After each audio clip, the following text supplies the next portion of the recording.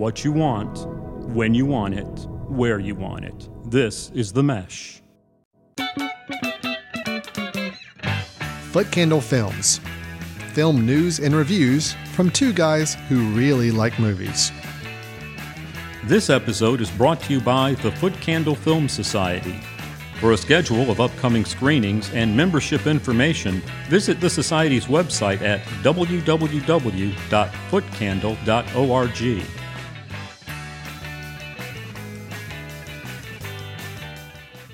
Hello, everyone, and welcome to Foot Candle Films, our podcast here on the Mesh.tv podcast network, our podcast where my co-host and I get together and talk movies, movie reviews, movie news, and recommendations.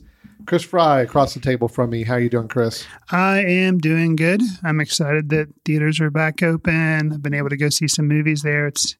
It's good. Yeah. Spring has come. Summer's coming. Like it's Things awesome. are opening up. Yes. It's a nice time right now. That's Chris Fry you just heard. He is the co-founder and co-director of the Foot Candle Film Society and the annual Foot Candle Film Festival.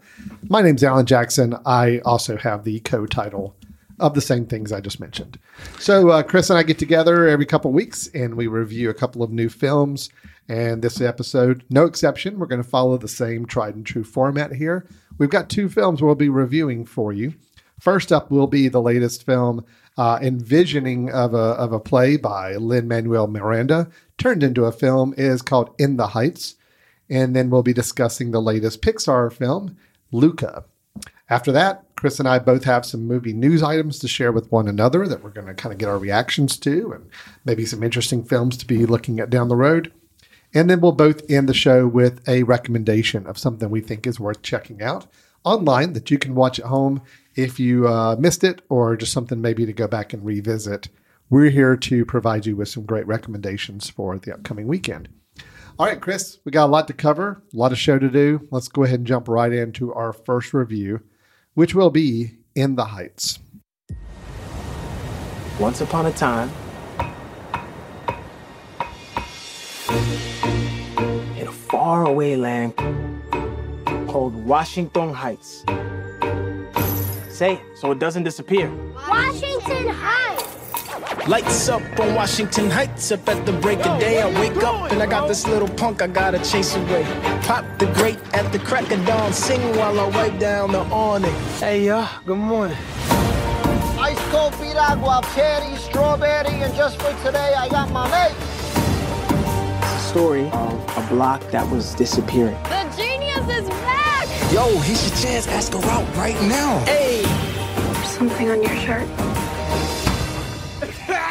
Smooth operator, all damn. We all had a sueñito. And when it came to dreams, we had to keep scraping by. Maybe this neighborhood's changing forever. Maybe tonight is our last night together, however. I just want to see the whole world through her eyes. They're talking about kicking out all the dreamers. It's time to make some noise. We had to assert our dignity in small ways. Little details that tell the world we are not invisible. This is the moment when you do better than me. Because you can see a future that I can't. But we go, we rap for people, and we go! You made all of this? This is me. They used to say, if you work hard, you live by the rules, the money will come, the things will come. You ready? I've been saving up all my pennies in my piggy bank for this day. Today's all we got, so we cannot stop. This is our block. In the Heights, I hang my flag on display. Cheers. So, Chris, you and I have known each other a long time. Yes. And I typically know when you're really big on something that you've kind of seen, you know. I'll take, for example, I mean, I'm not going to get you started on Bo Burnham's Inside. You already recommended that a couple weeks ago. But Yeah. I know because our offices are right next to each other. You and I talk, and I know when there's something you're really excited about or big on. Sure. Hamilton, Lin-Manuel Miranda's Hamilton from, the play from a couple of years ago that became a huge sensation.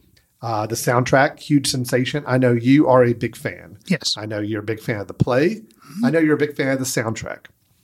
I'm pretty sure you were also a fan of the filmed version that came out on Disney Plus as well during the pandemic. Is that correct? Yeah, I liked it.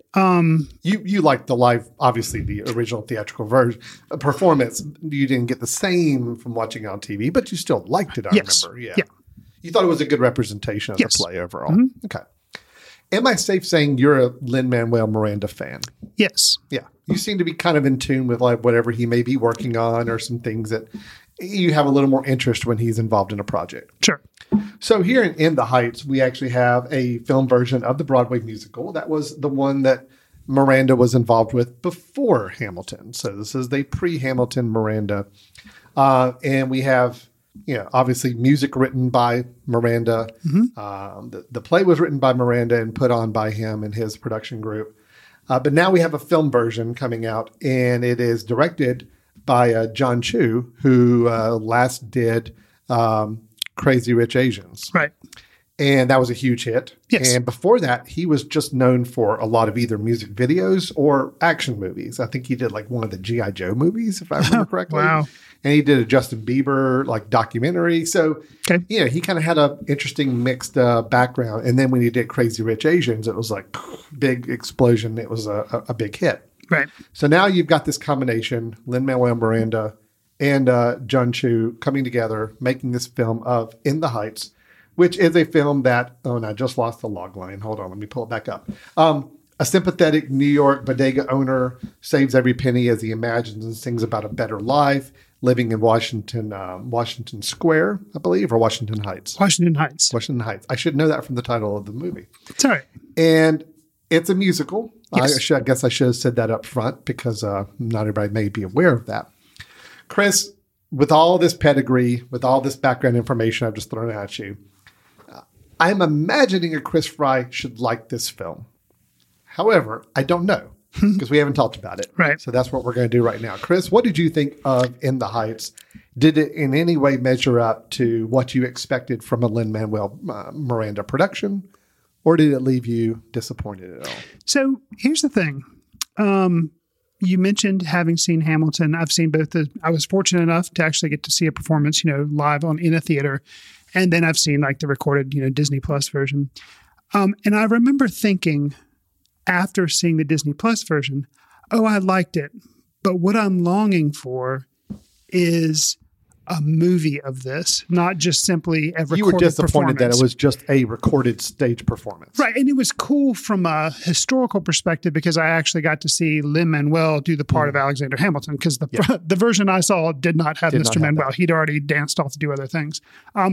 So both were good, but I found the live recorded performance maybe a little stale just because it's so energetic in the theater. And I realize it can't translate. And it's cool to be able to see the people in the roles they originated. But it just kind of left me wanting like a theatrical, or not a theatrical, but a filmed version that was just totally took advantage of being a film. Understood. So, and I remember talking after that, I knew this was in development, In the Heights was in development. And I was curious about, I was like, okay, I bet I'm really going to like In the Heights because they're not just recording a play version. They're actually, making a film. So this film, I liked moments, and moments really worked for me. And overall, I liked the film. But was I disappointed in some moments? Yes. But I don't think that's anything wrong with the direction, the acting, or actually the script or anything. It just comes down to the fact the songs don't resonate for me as much as, like, for example, the Hamilton songs do. Mm-hmm. So that leaves me just kind of like, just kind of blasé about a lot of the songs. Some did really resonate. For example, like you mentioned how I'm a fan of the Hamilton soundtrack. I am. I listen to it all the time in my office when I was working. In the Heights, when I knew this was coming out, I haven't seen the play version. So I tried to listen to the soundtrack. Mm-hmm. The most engaging song for me was the very opening song In the Heights. Mm-hmm. And I mean, I kind of listened to some of the others, but that was the one that really jumped out to me. And so in the film, as it opens up with that song, I'm like, okay, how's this going to go? And it comes on and it works for me. I'm like, cool. But as the film went on, I just felt, I don't know, the songs didn't really hit me. And in a musical, that's what you really want to walk away with, is The songs are very impactful for me. I'm still humming and singing them later. There were a lot of cool visuals, but the songs themselves, just simply the lyrics didn't stick with me. There were 2 other songs, and we're talking about a 2-hour musical, I think. There were 2 other ones other than In the Heights. There was one where Nina sings the song "Breathe." I thought that was really well done. And then the one that I think a lot of people are talking about, 96,000, where it's done at like a public pool in Washington Heights.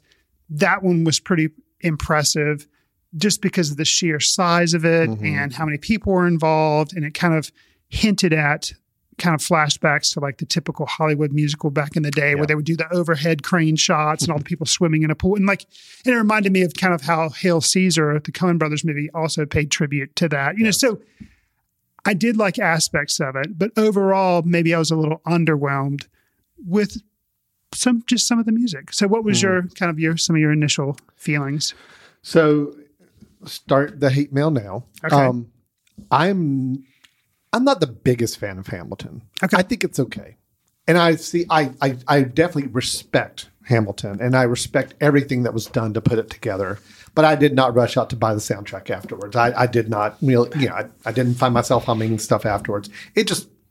Maybe it was overhyped for me. Maybe it just wasn't on my wavelength. I don't know. But I did not get quite the same excitement out of it. So going into this, I honestly was not looking forward to this. Wow. I'll tell you, I was just, let me tell you, do we have a couple minutes? Can I go into a little background here? Absolutely. So I had a pretty rough weekend.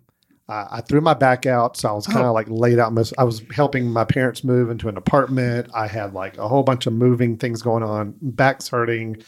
It was just kind of rough, So last night, I'm like getting ready to lay down. It's 9:30 at night. Oh, man. And I'm like, I'm going to watch this movie. Oh, my gosh. My family all said, okay, well, he'll be out in 10 minutes. Okay, we're going to have to go check on him to make sure. Countdown to how long we know how long our dad is going to be awake for this. So I was not already in a good spot. Did you make it through In the Heights, the opening number? Chris, I love this movie. I watched every single minute of it, eyes wide open, loved it. Huh. Now, the one criticism I have, even though you're not the biggest Hamilton fan. Yeah, okay. The one criticism I wrote down to this morning thinking about this is, none of the songs are memorable. Okay. But I didn't look at it that way as I want songs. I looked at it almost like an opera, where it's like an opera. I don't really pick out songs. It's like the whole thing weaves together this one musical piece to tell a story. Gotcha. That's how I looked at the movie, and it worked for me in that regard. I love this. I thought it was one of the most enjoyable film experiences I've had in a while. The energy was just off the charts and was so great. I didn't really feel like there was a slow moment, except when it was meant to be slow and it was very impactful. But I don't know. It just totally worked for me. And maybe going in with no expectations, maybe, looking for something, like you said, I wanted a true film version of a musical. And this is totally what that was. And I loved all the performances. There's a couple in particular I thought were just really, really good. Okay.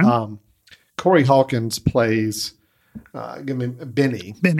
And Corey Hawkins is an actor I've seen in some other things. He's been in The Walking Dead. He was like one season of 24. He was like the Jack Bauer replacement, the Kiefer Sutherland replacement. Didn't go over too well. People didn't like it.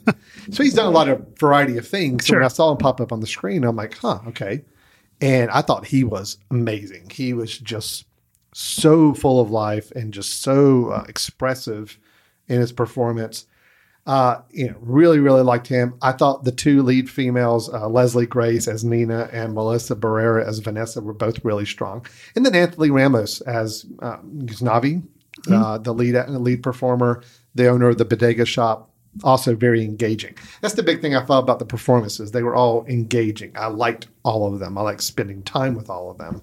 And even Jimmy Smits as Nina's father, I thought was really good. Yeah, I'm just a big idiot. I had no idea he could sing. Oh yeah, so. And he acted. There was a couple of scenes where he really put in some good work. And so overall, I had a great time with this film. I'm actually kind of excited to want to see it again. Oh wow.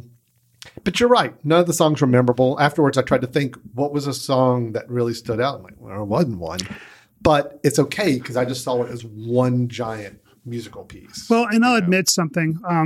We did not review this film because it came out way before we started Foot Candle Films, even though I think we've already passed like our 100th episode. I don't know how many. We've done a lot of episodes of this show. We've been around for a while.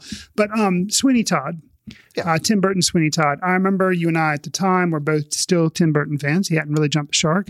And we went to see that together. It's close. It was close. Close. There was he was maybe already on the shark or getting ready. The ramp was there for a little bit, but sure. But Sweeney Todd came out, and we went to go see it, and walked out, and I was just like, and you're like, oh, I liked it, and I'm just like, it's something about. And then I saw it a second time, and it clicked. So something about, I don't know, something about musicals for me. I think a lot of times film versions, I have to see them more than once to really appreciate them.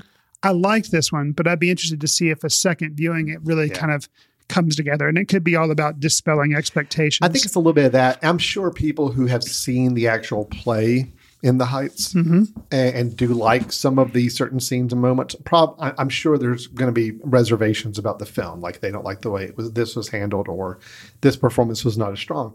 Me going in totally with no knowledge, no expectations, no knowledge of the music. I hadn't heard a single note of the music from this film. And it just all worked for me. I do want to call out, it always makes me a little nervous when musicals that are somewhat grounded reality try to dance into the fantasy scenes. Oh. And there are two fantasy scenes I can think of specifically. I liked them both. Now, it sounds like there's one that I really didn't like. I'm curious what the other fantasy one is you're talking about. There's one towards the end of the film that I'll kind of mention here. Well, I just say one's on the side of a building. Yeah, that totally didn't work. Didn't work? No. Really? No. I thought it was great. No, I Actually, didn't like it. When it started, I thought, oh gosh, here we go. They're going to try to pull a gimmicky scene out of this. And as I'm watching, I'm like, no, this is actually working for me. This actually was good. Okay, so it didn't work for you. Yeah. But what about the one with Abuela Claudia? That worked. Okay. Yeah, kind of her, I'm just going to say dream sequence. Yes. That was really good. Actually, I had mentioned the musical scenes that worked well for me. I said that In the Heights, Breathe, and the Nice 6000. I left out the subway number with the Abuela, where she kind of talks about her life. Yes, that was really well. And I think because of how that one specifically was used and what was happening with that character, I think that's why it worked. The rest of the musical to me was so grounded. That's why the dancing on the side of the building didn't work. And was kind of like, you felt like it was kind of a left curve. Yeah, I was like, whoa. Yeah, and I feel a little bit of that. I mean, I think there were some moments. I mean, you could even say the pool scene is a little fantastical because it's like so but it's big still grounded. It's still grounded. Still grounded.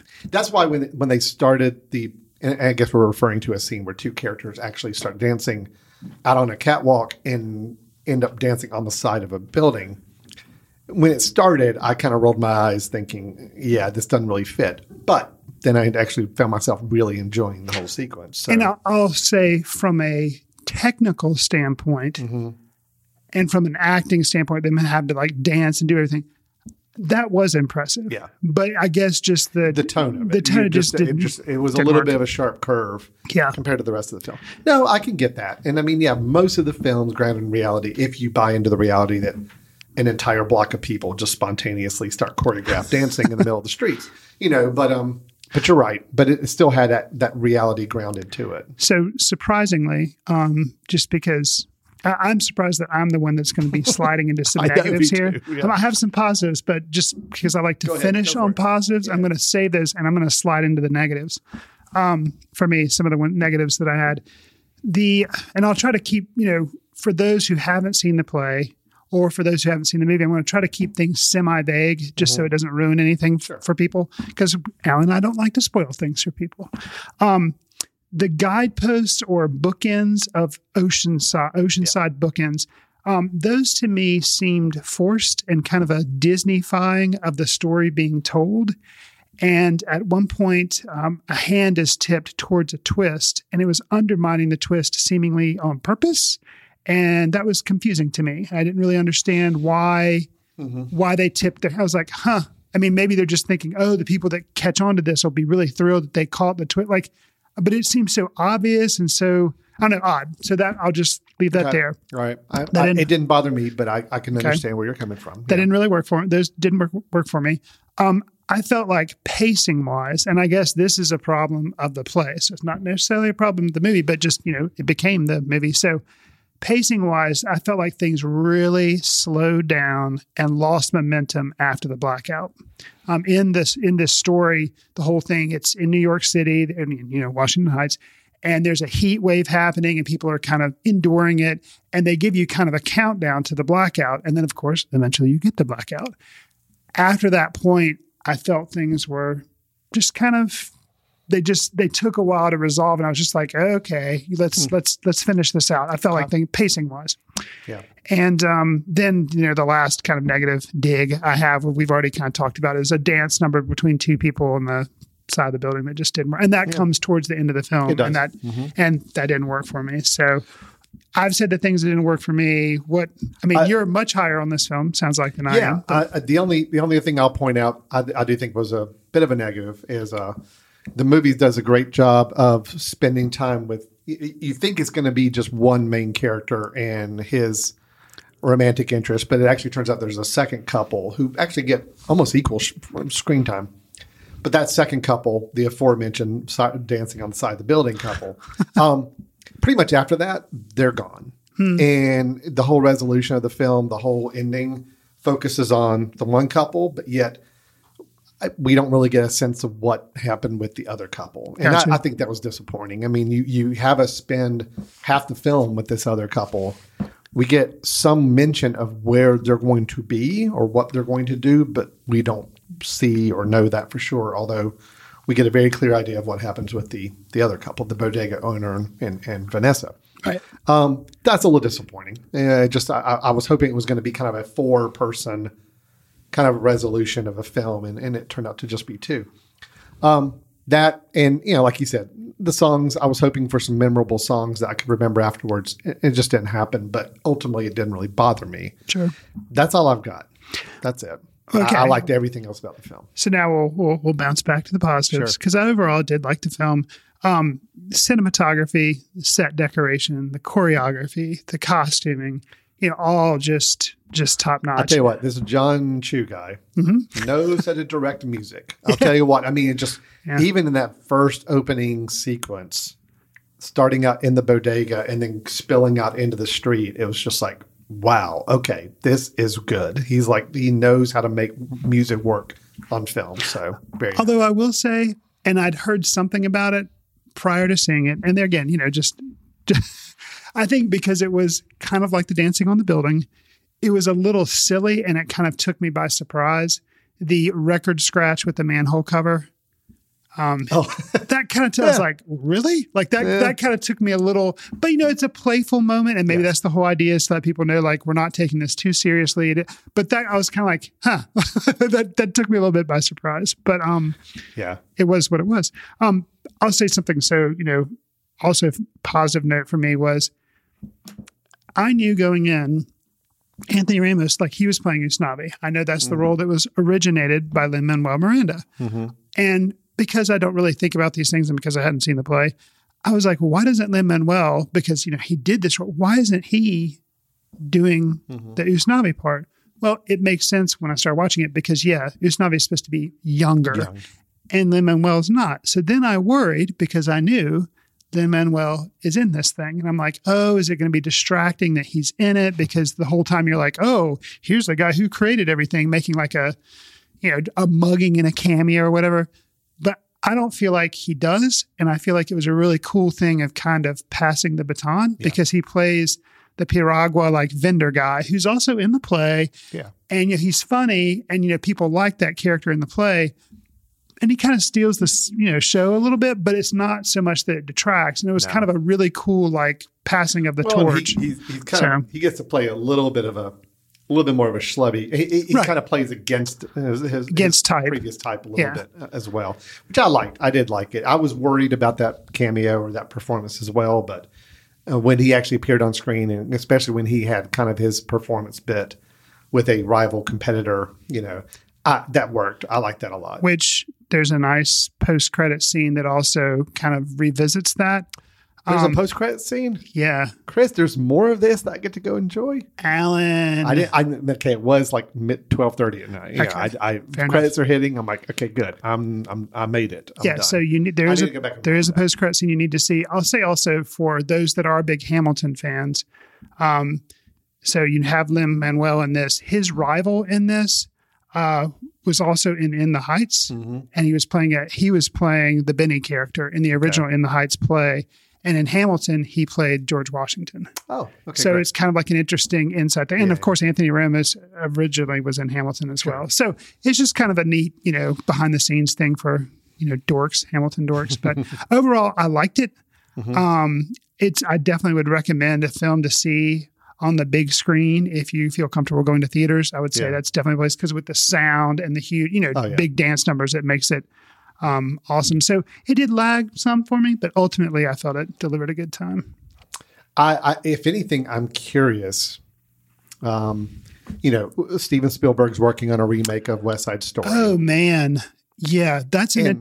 And after watching this and enjoying it as much as I did, unfortunately, it did not do as well box office wise, which I think it was considered kind of a disappointment. Well, it was also released simultaneously on HBO. True. So even though a lot of pundits say HBO Max didn't have any impact on theater performance, they still say it underperformed. I don't know. I'm just curious if you're Steven Spielberg and trying to finish up your West Side Story and you look at this and it's like the energy, the excitement, the vibrancy of this film. And now you're trying to redo a classic musical film. And this one underperformed with box office. I mean, I don't know. If I'm the studio heads over Spielberg's version of West Side Story, I might be a little worried. See, for me, I've seen West Side Story. I was never that big of a fan. When I heard he was redoing, I was like, really? I know. And now after seeing this, I'm like, buddy, you've got your work cut out for you. Absolutely. It's because, if anything, either's going to be, in my eyes, it's either going to be seen as a pale comparison or too old-fashioned, too static, too. I don't know. It could just go any different directions. Yeah. This for me set kind of a high bar on if you're going to put out a filmed musical.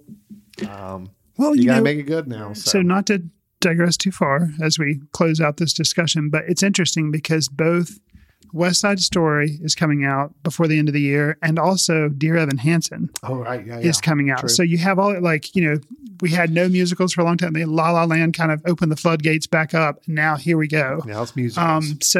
Which I love musicals, so I'm all good for it. I like a good musical. Sure. I do think a musical can go off the rails pretty quick and be not that great. But I love La La Land. Love this. Anxious about the West Side Story, but not because I'm looking forward to it. And you've seen the original, right? I have. Okay. Yeah. I'm just curious how it's going to play today. That's my big question with it. In the Heights is very much a today film. Sure. It speaks to a lot of things. I mean, even some of the themes and topics brought up, immigration and other things are all kind of hit on here. Mm-hmm. West Side Story is very, very much of its time story-wise, and I'm curious how it's going to play in 2020s. Yeah, it'll be interesting. With Spielberg, who again, I'm a fan of Spielberg, but I can't really say he's at his prime right now. So I'm just really curious how that's going to come together. So True. Agreed. All right. Well, In the Heights. Yeah, that was a surprising review. Yeah. Yep. In the Heights may actually be one of my favorite film experiences this year so far. Wow. Yeah. I think I'm safe in saying that. I haven't gone back to look at all my ratings yet, but it's going to be up there. Okay. So that's good. Cool. Chris also recommends it. Yes. Just not as highly. Had some more reservations about it. But it is available both in theaters right now and also on HBO Max. If you have HBO Max, I know it's not going to be available for a long time on HBO Max. I think you have a limited time period to see it. In the theaters, it'll just be depending on how well it does box office-wise for a while. So, okay. Chris, let's go ahead and move on to our second review, and it is the latest film by Pixar, the Walt Disney subsidiary, best known for films like Toy Story, The Incredibles, and so on. We have the film Luca.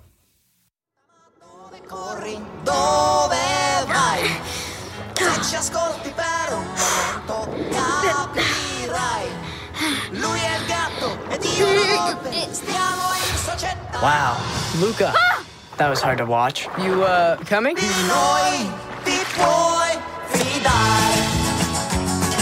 We do not go anywhere anywhere near the surface. Got it? Everything good is above the surface. Walking. Air! The sky, clouds, the sun. Whoa, don't look at it. Just kidding. Definitely look at it. Have you ever gone to the human town? Yeah. I'm kind of an expert.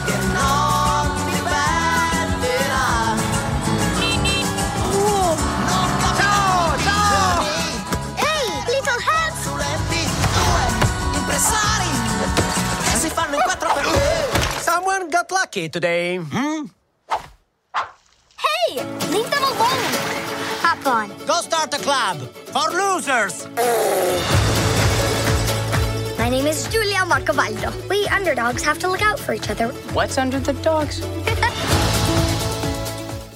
So Disney and Pixar, specifically Disney, has had kind of an interesting relationship with releasing movies as of the pandemic. They had Mulan, which was supposed to come out in theaters and be a big deal, and instead they released it on Disney Plus, and it was premium. So even if you had Disney Plus, you had to kind of pay an extra like $20 or something.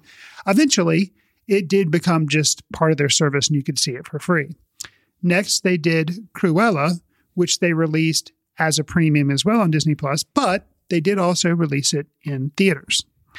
And then they've released Luca, which is exclusively on Disney Plus. And when that was announced, and it's, out now on Disney Plus, when that was announced maybe a month or so ago, a lot of employees at Pixar were kind of ticked because they're like, hey, we put all this time and effort into this movie, and you're not going to give us the prestige of being released in the theater. You're just going to throw us on Disney Plus. And they, they're kind of a little hurt by that, especially because I guess Onward, which was a previous Pixar release, kind of ended up having to be. Did it maybe make it in theaters? I know it went on Disney Plus. Onward did go to theaters, but then it was kind of rushed. It was right in the midst of everything happening last March, April. There you go. So, here we have Luca. Alan and I have now both seen it. So, Alan, what was your reactions with Luca? And do you feel like there was a reason maybe Disney just shuffled it off onto Disney Plus and didn't put the energy and effort behind putting it in the theater? Yeah, I do feel like there's a reason Disney decided to push this out the way it did. Okay. I think Luca's a really good movie. I enjoyed it. But it is... What's the squid and the whale phrase about a minor Dickens? This is minor Pixar. Got you. In my mind. Okay. I do think if it had gone out to theaters, it probably wouldn't have performed very well. I think if it had been a $20 upcharge on Disney Plus, I don't think it would have done very well. So I think Disney knew that they had a film that was a good film, people would like, but nobody's going to go rush out to see or pay $20 to watch. And I kind of agree with it. I do think it's a good film, but it excelled in the ways that I think Pixar is good at excelling, with good characters, very, very good animation, great messages to their stories. But it was kind of slight, I guess, is my biggest takeaway on it. It's just at the end of the day, and I do want to kind of dance around the ending a little bit later without spoiling. But I do feel like by the end, the film had decided it needed to put things into a perfect Pixar little snap puzzle ending. And I felt like it was a little forced. I felt like it wasn't authentic. And it was disappointing at the end. But for the most part, I did enjoy the film. There were a lot of moments of it I did like. But I do think it was a slight film that probably would have been a hard one to get an audience for.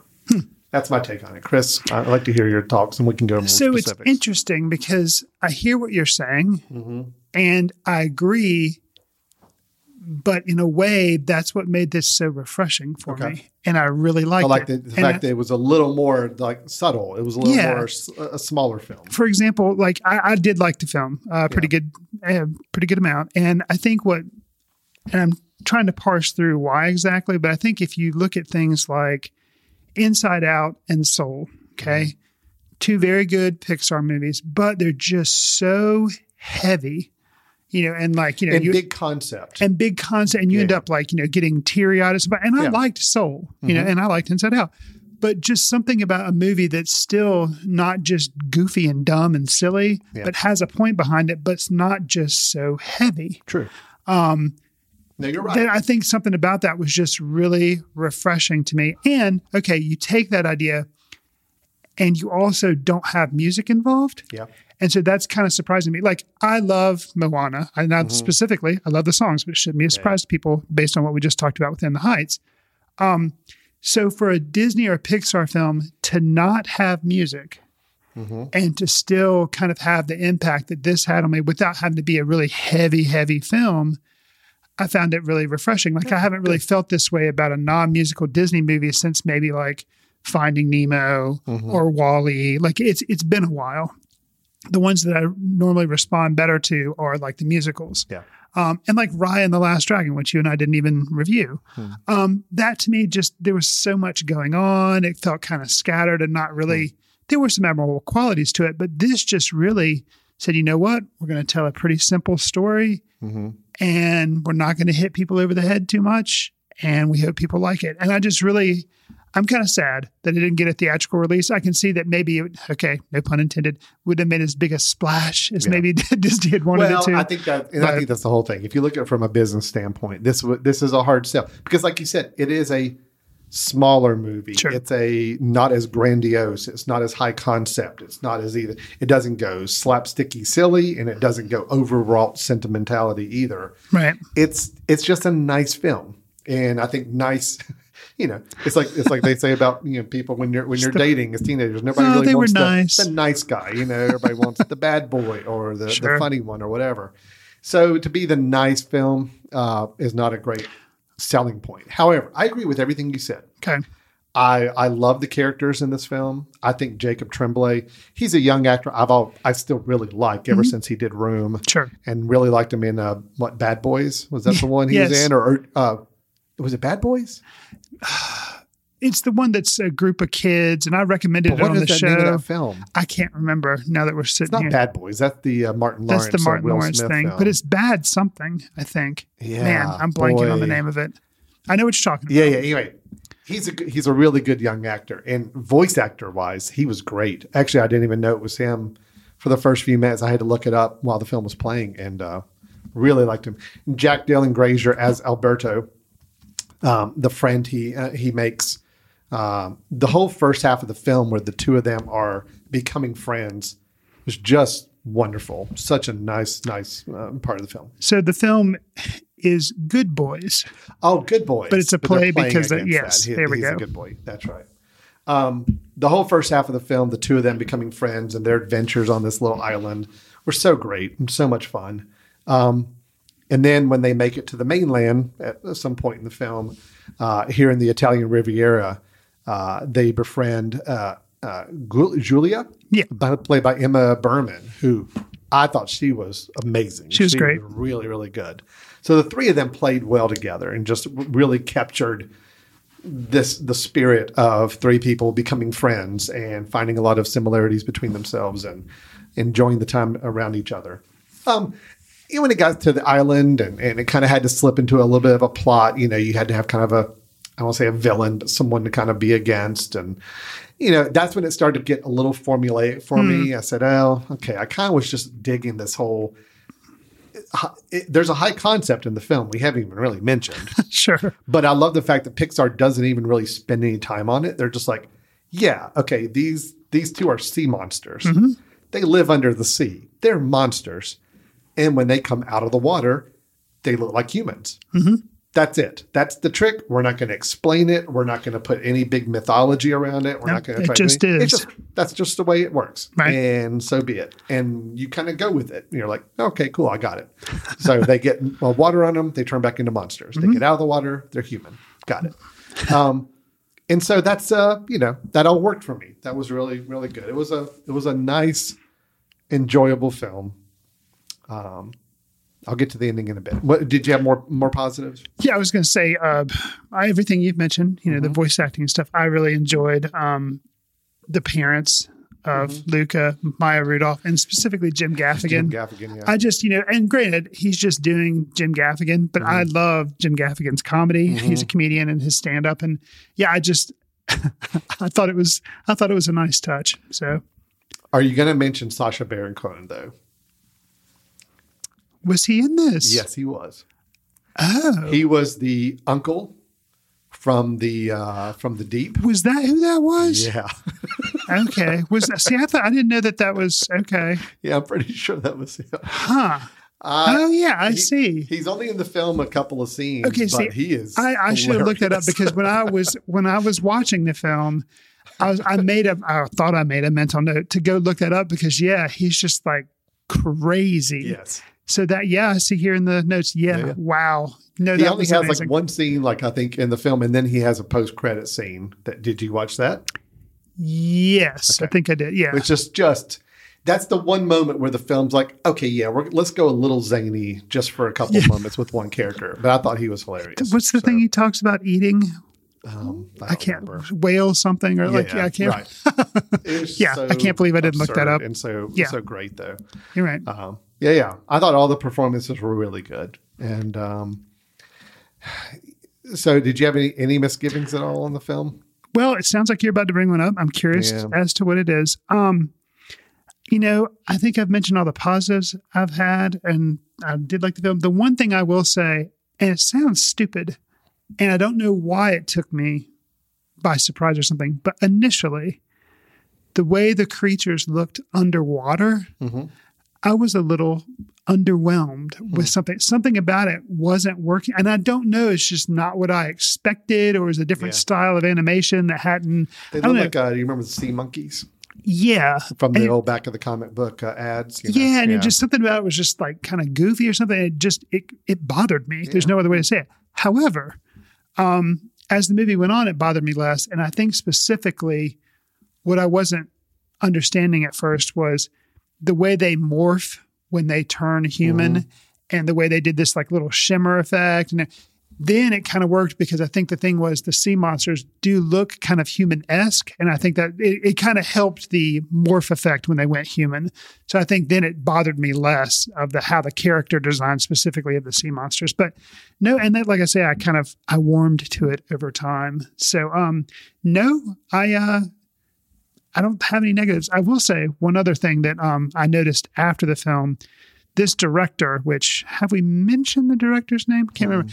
Enrico Casarosa. He has also done a Pixar short called La Luna, which was nominated for an Oscar. That's good. And I'd seen it, but I'd forgotten it. And I went back and watched it after this film. And there's a father in La Luna, and that father is also in Luca. And he plays the father to the Julia character. Okay. So it's interesting to see the parallels between La Luna and this film. So if you enjoyed this film, I'd recommend you going back and watching the short because there's some family dynamics and father-son type stuff going on that's interesting. Yeah. So I will say your negative? Well, just the ending. Okay. There's a whole sequence at a train station. And again, I'm not going to go into specifics of what's happening here or what's transpiring, but you basically have a single scene where all the directions, all the next phases of all the characters is kind of being decided and handled like boom, all in one shot. Okay. Character A, hey, you're going to go do this now. Okay. Oh, wow, that changes everything. Okay. Character B, now you're going to go do this. Oh, okay, that changes everything again. And character C is going to be left doing this. Okay. And I didn't buy a lot of the reasons for why characters are now doing what they did. Totally did. There's one character in particular, I'll just say Alberto, that I don't understand why. I'm trying to do this without spoiling. I don't understand why he isn't going somewhere. And it felt like it to me, Pixar's like, you know what? We got to have a little tug at the heartstrings moment. We got to have a little, they got to make a choice that's going to be kind of sad, but we got to have that kind of sad moment when we didn't have to have a sad moment. Like it could have been like continued to be a happy movie. And it's like, I don't know. I felt like at that point it was like, yeah, we got to tug at the heartstrings here. We got to make a real dramatic moment. We don't have one yet. When they could have just gone for the happy moment. And it's like, I don't know. It just didn't work. I understand what you're saying. Mm-hmm. And I think there was some development that I saw I guess, kind of working threads being pulled or strings being pulled behind the scenes with this. There's they mention that Alberto has some father issues. Right. And I saw that being developed early on. So the resolution of that didn't really surprise me. It just seemed all sudden. I just seemed it was all this in a 5-minute scene on a train platform. It's like, oh, this is now going to happen. Oh, and this person's going to stay here. And this person's going to do this. And this person's going to leave. I'm like, okay, well, that kind of sucks. I'm like, I'm kind of digging where this triangle of people, these three friends are now are at their state in their life. And now you're shaking it up, which I feel like was just playing into a formula, which I didn't like. But okay. That was my issue with that. I guess that's a compliment to the film for the rest of the film because I did enjoy these three main characters so much. I didn't like the idea of anything causing them to have a rift or a split or for any reason. I also will say this too, and I don't know how much this picks up. I think the film could also have some interesting observations about the fact that the two main characters are both boys, and I think developing a really, really, really tight relationship and friendship. A.O. Scott from the New York Times wrote a review where he called it Calamari by Your Name, which I think that's first off, it's a hilarious review title for this film. But I also think with the colors of the sea monsters and the idea that they had to kind of stay hidden from the rest of this community. Yeah, sure. And the community kind of didn't accept them and then had to. There's a lot of allegories there I think were really well touched on. Could it have been even a little more overt? Yes, I think it could have and been fine. I understand it's Disney and you kind of have to be a little trepidatious with how far you go in exploring some of those themes. But I think the film could have gone a little farther if it wanted to, and I think viewers were ready for that and would have been okay with that. But overall, I did like that it was kind of exploring this idea of. I mean, they're both too young to say that there's any kind of romantic relationship that could be forming, but you see enough of that relationship to know that there was a really nice, strong bond between these two young men, which I think is always good to see. Explore that a little bit in the film as well. Sure. Yeah. So that is Luca. Sounds like we're both positive on it. I had a few more misgivings, and I wanted some different resolutions, and I did feel like it was a little on the slight side, but I think you found that to be part of its charm as a film, is that it was a nice, more simple, slight film from Pixar. It is disappointing more people won't see it. True. But again, I just think it would have been a hard sell for a larger audience. So, but we do both say definitely check it out. If you have Disney Plus, it's a great way to spend an hour and a half. I know we both had to watch this at home because it's a Disney Plus film. Sure.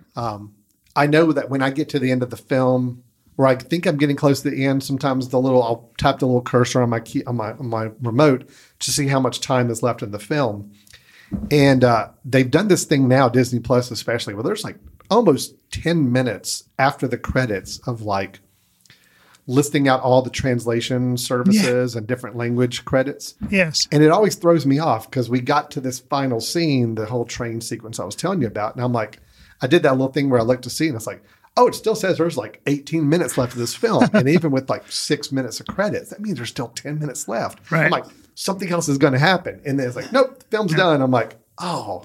See, I think that may have gotten me as well, too. It's like, oh, I was kind of hoping to see a little continuation of some things. But sure. Anyway, that is Luca on Disney Plus. I think, we're both giving it some positive reviews here. Definitely worth your time.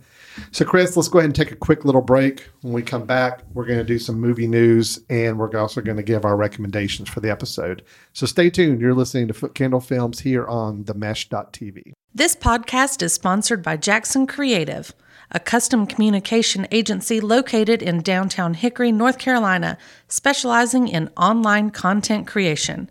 To learn more, visit thejacksoncreative.com. Jackson Creative, we tell your story. Welcome back to Foot Candle Films here on themesh.tv. Chris, before we go into our news items, just as a quick reminder to everybody, we do have the Foot Candle Film Festival coming up September 22nd through the 26th. Did I get that right? Yes. That'll be happening in Hickory, North Carolina, Western North Carolina, just outside of Charlotte.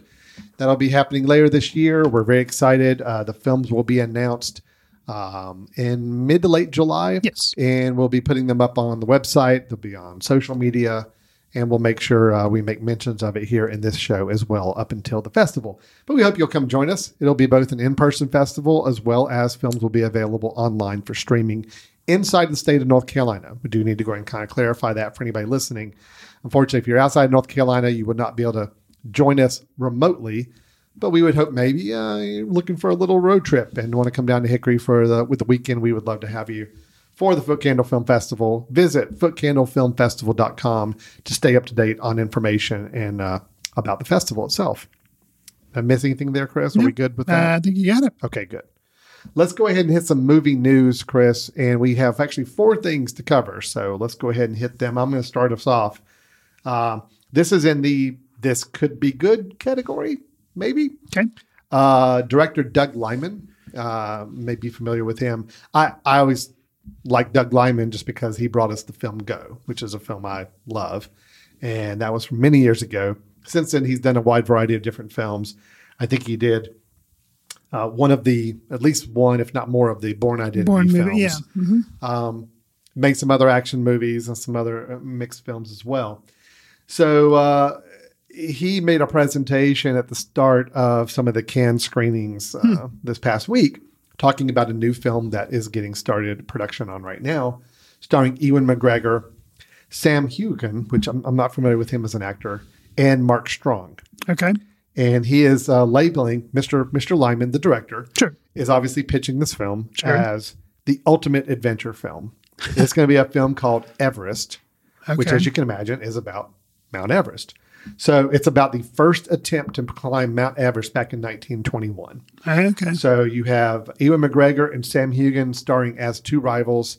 That true story, the intense rivalry between the driving obsession of English mountaineer George Mallory, played by McGregor, and the eccentric Aussie climber George Finch, played by Heughan. And then Strong plays the arrogant Arthur Hinks of the Royal Geographic Society, who selects Mallory to scale the mountain. So according to Doug Liman, again, this is all pitching the film, so just take this with a grain of salt, but I'm willing to give it a shot. He says a lot of what he learns from doing the Bourne films about car chases and all that is knowing how to stage action and really trying to incorporate that into Everest with the idea of scaling the mountain, trying to create a very visually interesting and thrilling experience. So he's high on the film. I mean, of course, he's the director. Why wouldn't he be? Even McGregor had some good things to say about overall the script and just what they're going to be doing. I am interested because I like Doug Liman as a director for the most part. Most of his films I like. It sounds like an interesting story. Reminds me a little bit of what Ron Howard did with what was the film that had the rival race car drivers, Rush. Right. A little bit of that. Obviously the whole trope of 2 rival competitors based on a historical event. But I'm interested. Yeah. And I think, you can do a lot with mountain climbing. You can obviously do some very thrilling movies. I mean, Sylvester Stallone brought us Cliffhanger. And if that wasn't proof enough that you can do some thrilling things with movie climbing mountains, I say that in joke. I don't even think I saw Cliffhanger. I can see this movie being just like custom made for the big, huge Dolby theaters with IMAX, like all the shots and all the sound and everything. I can see that being a huge spectacle type movie. So that's interesting. Everest. They start shooting. They don't start shooting until January. So, I mean, it's going to be a while, but just some early talks on it. I think it sounds interesting. And Doug Liman is a climber himself. Oh, really? So, you got that going for him. Okay. It's a little bit of wish fulfillment, he said, to kind of go back to this time period and recreate the first attempt to climb Everest. So, should be fun. Looking forward to that. Well, that's something that, so what makes me interested, you talk about the people involved, the director, the actors. Yeah. So that, general interest there. The fact that it's not just going to be an action movie, but it is, I mean, I'm sure the facts may be played a little loose to make for good pacing in a film. But the fact that I feel like I'm educating myself a little bit about something that happened in history, even though I'll probably afterwards have to find out what's true, what's not, That makes me interested in it. So, yeah, I'm curious about that one. All Sounds right. like it could be good. It could be good. All right, Chris, what have you got for us? What's your first item? So, I guess we'll lodge this in also the category of sounds like it could be good. Okay. Although you may not think so at the outset, because, Alan, what is your record with not Rob Zombie, the musician, but Rob Zombie, the director? I'm batting 0 on Mr. Zombie as a director. I don't think I've seen any Rob Zombie films. Okay, I don't think I have either. He did some Halloween remakes. He did The Devil's Rejects, House of a Thousand Corpses. Yeah, in general, I do see some horror movies, but they have to be like more artsy. Yeah. Excuse me, as opposed to like straight out horror and bloody. So what does have me interested in things like this could be good, because otherwise I would never want to see this movie. Rob Zombie. Let me just go ahead and read to you the post that he put on social media on Instagram announcing that he was going to, what his next directing project was going to be. Attention, boils and ghouls, instead of boys and girls. Boys and girls. Get it? I get it. Clever. Yeah. The rumors are true. My next film project will be the one I've been chasing for 20 years, The Munsters.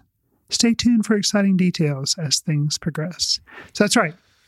Heavy metal musician. He is going to direct a feature film based on The Munsters, the 60s sitcom about a family of friendly monsters. Yes, Rob Zombie is doing this. All right, but do we think it's going to be friendly monsters? Don't know, don't care. Yeah. Either way, I think it could be absolutely amazing. All right, it could be. Yeah. It could be good. Right. Or it could be trash. I mean, we don't know. But I said, that's the thing that, like, if you told me anybody, like, they did the Addams Family's movies, which I did like Addams Family, but then they redid it and made an animated one recently, which I didn't bother seeing. Yeah. And like, if you just told me in general, Hollywood's doing a Monsters movie, I'd be, why? Who cares? That's not interesting to me. They're basically just trying to do another Addams Family type movie.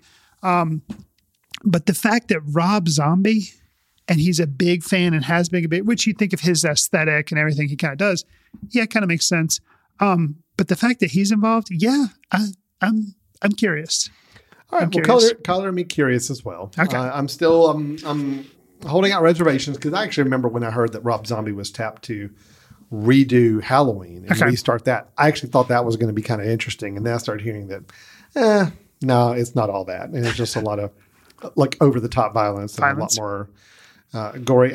It wasn't my thing. So, will he be respectful of the Munsters, the grand tradition of the Munsters, or will he kind of turn it on its ear? I don't know. It's interesting. I'll give you that. It's an interesting story. Be kind of curious to watch and see where it goes. Keep in mind, he had a song called Dragula, which was named after the Munsters car. So he is a huge fan. He is a fan. Yeah. Dracula is a good song too. Okay. All right. So Chris, I've got a very confusing news update item. I don't really know where to go with this, but it's got one element of it that makes it interesting to me. We have talked ad nauseum over the past several months about the DC films. Yes. Comic films.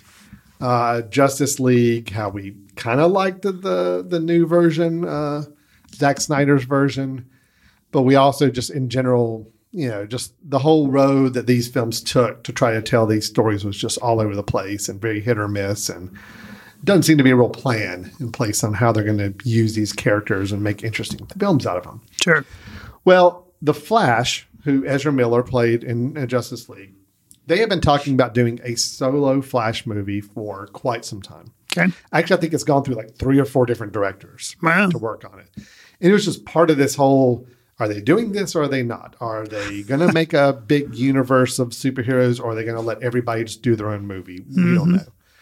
Well, it sounds like it's finally happening that they are making a Flash movie. And I'm not terribly excited. I thought Ezra Miller was fine. I thought he was funny in Justice League, and I like this character. But do I need a whole movie of his character? No, I don't really need that. Fair enough. And the director that they've kind of settled on, that doesn't sound good, is Andy Muschietti, who did the It movies. We liked the first one, Second one, I did not like at all. No. And that's all I've really got to base him on. I'm like, well, okay, that's not very encouraging either. So we'll see. Then I heard that the whole film was going to be dealing with multiple timelines and alternate universes. And I'm just like, ugh, my head's already just fogged over at this point. I'm like, nah, I'm not really interested in this at all. However, they announced a little bit. It was a rumor a while back, but now it has been officially confirmed by some set photos. Those pesky people that like to take photos of the sets when they're filming. Mm-hmm. That because DC's The Flash movie will be dealing with alternate realities, that means that they're bringing in Michael Keaton as Batman. Will be appearing in the film. Oh, or at least as Bruce Wayne. Oh, that is. So basically, you're going to have a film that just seems like a cash grab. Yeah. And I mean, I have to wonder if there's going to be other random versions of old superhero characters they try to bring into this too, just to kind of show this whole. I don't know. Again, my head is hurting even describing it, but I've never been a fan of this whole alternate universes and jumping across. I was one of the people that, even though I liked Into the Spider-Verse, the Spider-Man animated movie, I thought it was a very creative movie. The whole alternate timeline stuff just gives me a headache. I really don't like dealing with it. But I did like Michael Keaton as Batman, and a chance to see him play Bruce Wayne on the screen again as an older Bruce Wayne is kind of intriguing. So where this goes, I don't know, but Michael Keaton is going to be in a DC Comics movie as Batman, or at least as Bruce Wayne, once again in the very near future. Your other thoughts here? So I watched I guess it's a CW series, The Flash. Yes, I have not been loyal to it, but I think I watched the first 2 or 3 seasons. I did too. And watched it with my son. And he was familiar with the whole, I think it's called Flashpoint idea and plot line, which is what this sounds like, kind of, because Flash can run so fast. He can run so fast that he can get into a different reality, a different time stream, and he can go back in time, and he can kind of time travel by running so fast, essentially. I thought it was interesting in the show, but eventually it got kind of messy, and they just kind of kept doing the same thing over and over again to me, and I kind of got bored of it. But originally, it was an interesting idea. So I guess, it all depends on the script, I guess, and how it's handled. It could be just so confusing and mind-blowing that you just tune out, like you're saying, or I don't know. I kind of do like time travel stuff, so we'll have to see. The Batman thing is curious. I do like, Michael Keaton. I did like him as Batman, but I can't help but think it's just a publicity stunt to get people interested that have otherwise written it off. Oh, yeah. I mean, absolutely. There's no denying it could be a lot more publicity driven, but could it work? I think that's going to be the big question. I don't know, but I'll be honest. I'll be happy to see, Michael Keaton wearing the Bruce Wayne tux or whatever he wears. I don't know if we'll see him in the bat suit or not. But it'd be kind of cool. It would be. Yeah. So we'll see. Cool. All right. So that's interesting. I'm not even going to label that as this could be good or what. I have no idea. But we're just going to kind of wait. That's more about just wait and see. Sure. I got to start hearing some initial reactions on how that comes across. Okay. To know if I'm going to get excited or not. Chris, I think you've got a last movie news item for us. It's also a trailer, I believe. Yes. So the director of Raw, who is French director Julia Ducournau, I think is how you say her name. Not sure. Alan, I've just been butchering foreign names this podcast, so apologize for that. We do our best. But anyways, she has out a new trailer for a film called Titane, I think is how you pronounce it. There again, pronunciation. But it's kind of crazy because the synopsis for the movie, which Neon's the distributor, they actually didn't give it a synopsis. It's playing at Cannes right now. And the only thing they tell you is basically a definition of what titane is. And it's a metal highly resistant to heat and corrosion with high tensile strength alloys, often used in medical prosthesis due to its pronounced biocompatibility. So basically, and this director deals with like body horror. In Raw, it was somebody becoming a vampire and having to eat, having to dine on other people. This film, it looks like maybe somebody's been in an accident and they have to have this like frame around their body to keep them so their bones can heal. I'm not sure. Haven't actually seen the trailer. Alan and I are going to watch it and then give our thoughts. All right, so we're going to play the trailer for Titan, and then Chris, this is our first pass with it, and then Chris and I will be here to discuss it right afterwards.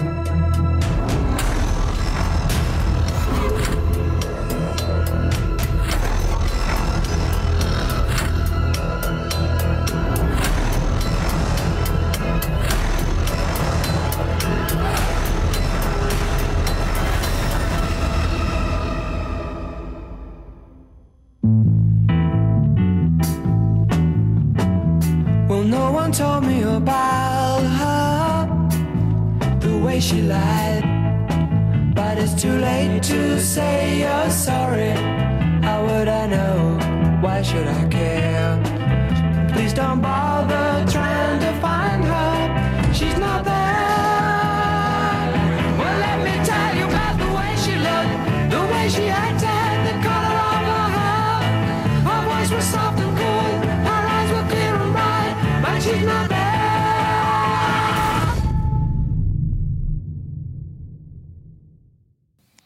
Okay. So we're back after watching the trailer for Titan, and yeah, still have no idea what this film is about, but that's cool. This is the kind of trailer I like, and that gives you a sense of the tone, style, look of the film without really telling you much of exactly what's going on. I mean, what was a little surprising to me was it kind of gave me a little bit of a Fast and Furious vibe. There was a lot of cars. A lot more cars, I people expected. seeming to race. Yeah. But yeah, I think it looks interesting. Obviously, it hints a little bit at the trailer. There's going to be some violence and some things going on. Oh yeah. So I'm not sure if maybe it's about dueling relationships and people that are involved in different relationships. Who knows? But visually, it looks very interesting. Yeah, I mean, it's an intriguing trailer. So I mean, we'll give it that much. Yeah, we did both like the film Raw quite a bit. Yes, I'm very excited to see what she does next.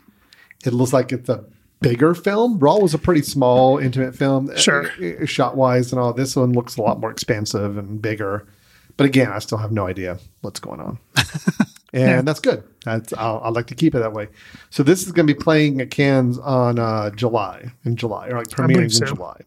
So the hope would be is that we would all have a chance to see it sometime. Well, and I think I saw an announcement that somebody has already picked it up for distribution in England and like Ireland. So then you got to figure, okay, then somebody will pick it up for distribution in America. So I think before year's end, we'd probably have a chance to see it. And from the trailer, it looks like maybe something to come along the rounds of like Halloween or something, for something scary or like a thriller type thing. I don't know. Yeah. I really don't know what the tone of this thing is, which is interesting. So yeah, they did, it was very kind of somber, and then all of a sudden they kind of clicked into a music track that was very opposite of what you were seeing on screen. Here we go. The whole trailer, science behind trailer, they use the song "She's Not There." All right. Normally, when that trailer has been used in films in the past, it's kind of giving you a hint that the main character is not actually there. It's more imaginary. I'm not saying that's where they're going with this film, but it's like when they play that song, it's like, all right, I hope they're not telegraphing anything. Sure. I really don't want that to be any kind of spoiler on stuff. So we'll see. But that film, that song has been used in a few trailers in the past. So there seemed to be like a batch of like songs that like, these are trailer songs. If you want to throw in a well-known pop culture song, here are the 20-some songs that you should choose from. For the longest time, it was "Gimme Shelter." It has to be in a Martin Scorsese trailer or whatever. Sure. See, or "Sympathy for the Devil" or something. Yeah. So this is now becoming another one. So interesting. Okay. All right. Well, that is talking about Titan. I'm going to go with that. We didn't hear pronunciation in the trailer, so there actually was no dialogue in the trailer. So who knows? We're going to go with Titan. Sure. Coming out sometime later this year, but premiering at Cannes in July. Okay, well, I think that covered all of our news items, Chris. So a lot of interesting projects still coming down the pike. I've noticed our news items have kind of gotten escalated a little bit in recent months because people are now starting to kind of get back into production and shooting and releasing more films, which is exciting right now. Absolutely. Speaking of releasing of films, Chris, you and I both like to kind of close the show with a recommendation of a film that we either just recently caught up with or revisited or just want to really throw back out there as a recommendation that we think people ought to check out if they're looking to build their watch list for the coming weekend or any other time. Chris, I'm going to go with you first. What film do you have to recommend for us this time? So I am going to recommend a film from 1976 that I just recently revisited, the film Network. It's about a veteran anchorman, Howard Beale, who he's forced to retire because he's been there for 25 years and he's older and they're trying to basically push him out.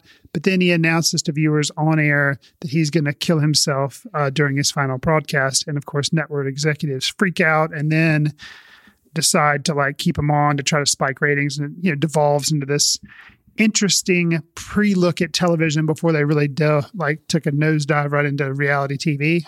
But it stars, Faye Dunaway, William Holden, Peter Finch, Robert Duvall. Just it's a really classic film.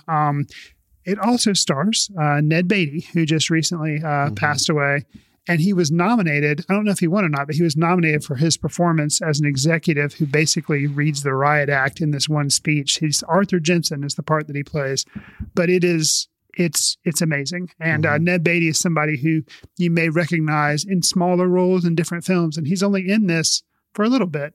But man, does he make his mark. And when I watched it, I kind of reviewed it on Letterboxd and was like, the fact that this film, filled with amazing performances, remains so relevant today makes me feel like anything less that I give it 5 stars on Letterboxd seems like disrespectful or blasphemy. So, I'm a fan. I had seen it before, but hadn't seen it in a while. And watched it maybe a month or 2 ago. And then with Ned Beatty's passing, I thought I'd recommend it. You've seen Network, right now? Mm-hmm. Yeah.